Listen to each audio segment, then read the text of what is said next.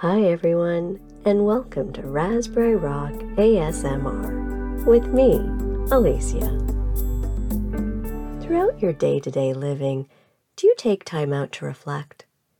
How often do you reflect on how you are living life, your actions, and why you do what you do? Imagine a dock extending out onto a lake with a beautiful backdrop of a mountain, with a cabin tucked in the wooded forest and the blue sky up above. Now, let's concentrate on the image of the dock. It's about 20 feet long and 8 feet wide.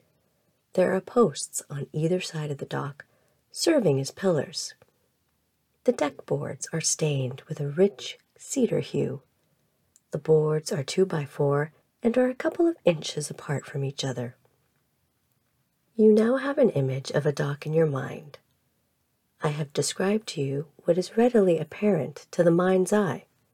What is missing from this image that I have just described to you? What's missing is the integrity of what is keeping the dock firmly in place, the foundation underneath the lake, such as any additional supports or structures. From time to time, these will need to be tended to, reinforced, or replaced with more structurally sound material. In a way, people are like docks. We see what's on the surface, and it may look great and well put together, but underneath, they could be crumbling. We just don't know. The one person that truly knows is the person living that life. Times of reflection can help us sort out our well-being by sitting with our thoughts, inviting curiosity about why we do what we do and how we can function in our environment that gives us a sense of balance throughout our body, mind, and spirit. Life is complex. Reflection asks us to slow it down for a few beats and see things more clearly. An article that I read stated, "Reflection is a form of metacognition, thinking about thinking, which enables us to question and reevaluate what we feel, value, and assume." How often have you been quick to judge people based on what you perceive to be right or wrong? I know for me, I used to place a high intellect status on those with a certain level of post-secondary education. I thought that once I had a master's degree that I would be well regarded in my work meetings, team discussions, and work projects. In some cases, not necessarily so. I was overlooked as a subject matter expert, a more senior person was preferred to lead projects, and my voice seemed somewhat silenced. My mind began to race. I began to judge people.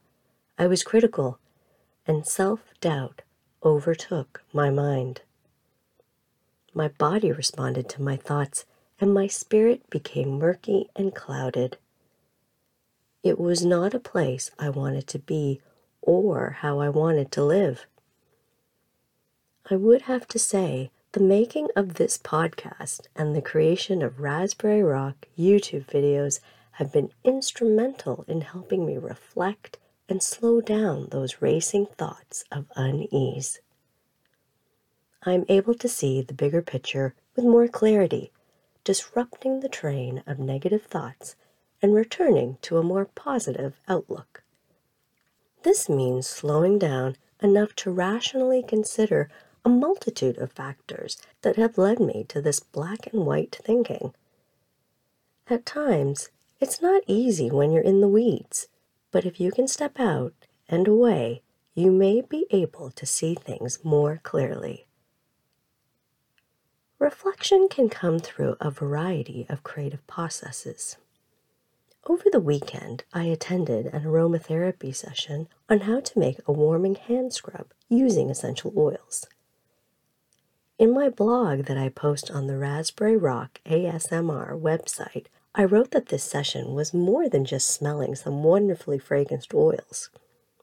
It was also about discovering a practice that can cultivate well-being. the facilitator spoke to us about each oil. We soon learned that essential oils each have their purpose in promoting wellness and dispelling ailments related to the body, mind, and spirit. The alternative health potential of essential oils is so empowering. The warming hand scrub required us to mix several ingredients into a mason jar. As we were busy concocting, the facilitator shared knowledge that I will now add to my mindfulness toolkit, and I want to share that with you. Apparently, I do this already and just didn't know it. When I get home from work and put down my bags, I immediately head upstairs to wash my hands. I like to wash away all the germs floating around, and it just makes me feel clean and refreshed. I feel as though I have washed away the workday and whatever I encountered has gone down the drain. The facilitator in the aromatherapy class suggested we use our hand scrub as soon as we got home from work. As we use it, imagine the benefits the essential oils are lending themselves to our body. Let the scent of the scrub invigorate the mind. Feel the texture of the scrub on the hands and let any worrisome thoughts wash down the drain. Think of the act of hand scrubbing as a ritual performed every day that is just for you, leading you or keeping you in a good frame of mind. I considered what the facilitator suggested, and this daily ritual of hand scrubbing can also act as a reflection routine for me as I tune into my thoughts, my body sensations, and emotions. Such a simple act with such deep meaning. While reflection is anything but routine, consider incorporating it into your daily living. My hand scrub is a daily practice I can commit to when I come home from work. Maybe you attend a weekly healing meditation circle, or doodle, or crochet for an hour. Incorporate various practices of reflection, such as yoga, vacuuming, or making a meal. You can also find unexpected moments to reflect in such instances as standing in a grocery store line, a train commute, rush hour, or even sitting in the doctor's office. Choose and do what is right for you. If you miss a day, that's okay. The point is to encourage a state of flow that is reflective. Last weekend I was at a cabin and we went on a hike one day. Our first snowfall hike. When the snow comes to Raspberry Rock, hikes are a little bit more challenging in that you have to pay more attention to the ground and the rocks hidden by the snow. One thing caught my attention that I hadn't noticed before.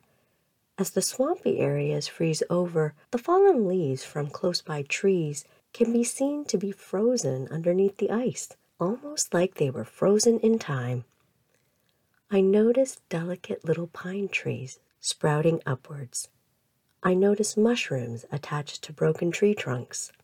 I made a point to notice more on the ground, as there is natural beauty there too. Our hikes were a reminder to me to reflect on the bigger picture perspective. Nature is above and below. Now, use that big picture perspective in daily life. I could have been easily trapped in the work world by my concerns, where it is sometimes competitive, individualistic, and controlling. Reflection of beyond the work world to my podcast and YouTube videos of cultivating well-being that is grounded, balanced, and mindful, well, that makes me less reactive and more intentional with purpose. Decisions are not made in haste, but with intention. My small world thinking is cast aside. Another way to encourage reflective thinking is through deck cards, sometimes known as tarot cards. There are varying perspectives of tarot cards. Tarot cards themselves have evolved into many iterations, such as crystal decks, spirit animals, fairies, and even herbs. Card decks can offer you guidance in your search for strength, inner peace, or support. Consider pulling a card each day to reflect on what the card means to you and whether it bears any significance in deepening your connection with you. The cards can be your guide as you travel within. Reflect on the message as you seek clarity. Think of the card decks as an intriguing and fun way to reflect. Another alternative way to reflect is to join a type of community practice. Off and on throughout the years, I have attended some groups that have served me well. One group incorporated teachings on chakras, accompanied with a short meditation session. Another group highlighted a drumming circle. All of the groups I attended really encouraged me to focus within, and so there is something to be said of forging a relationship with yourself that is loving, self-compassionate, and freeing. By being your authentic self, you are true to who you are and can be true to who you are in relationships with others. Maybe by showing your authentic self to others, they too will reciprocate and be true to themselves and you. In my work relationships, I often am told by colleagues how they appreciate my honesty and truthfulness. If the practice of reflection is new to you and you feel it may support you in cultivating well-being, the first thing is not to think of it as a chore, as this totally defeats any organic approach to introspection. When your space feels small, that can act as a signal to do some reflective thinking. You know you best. Pick a style of reflection that is best suited for you. Doesn't have to be formal or regimented. It can be as simple as gazing away from the computer monitor and glancing for a minute or two out the window, watching the clouds float by as you ponder why you do what you do. It's that simple.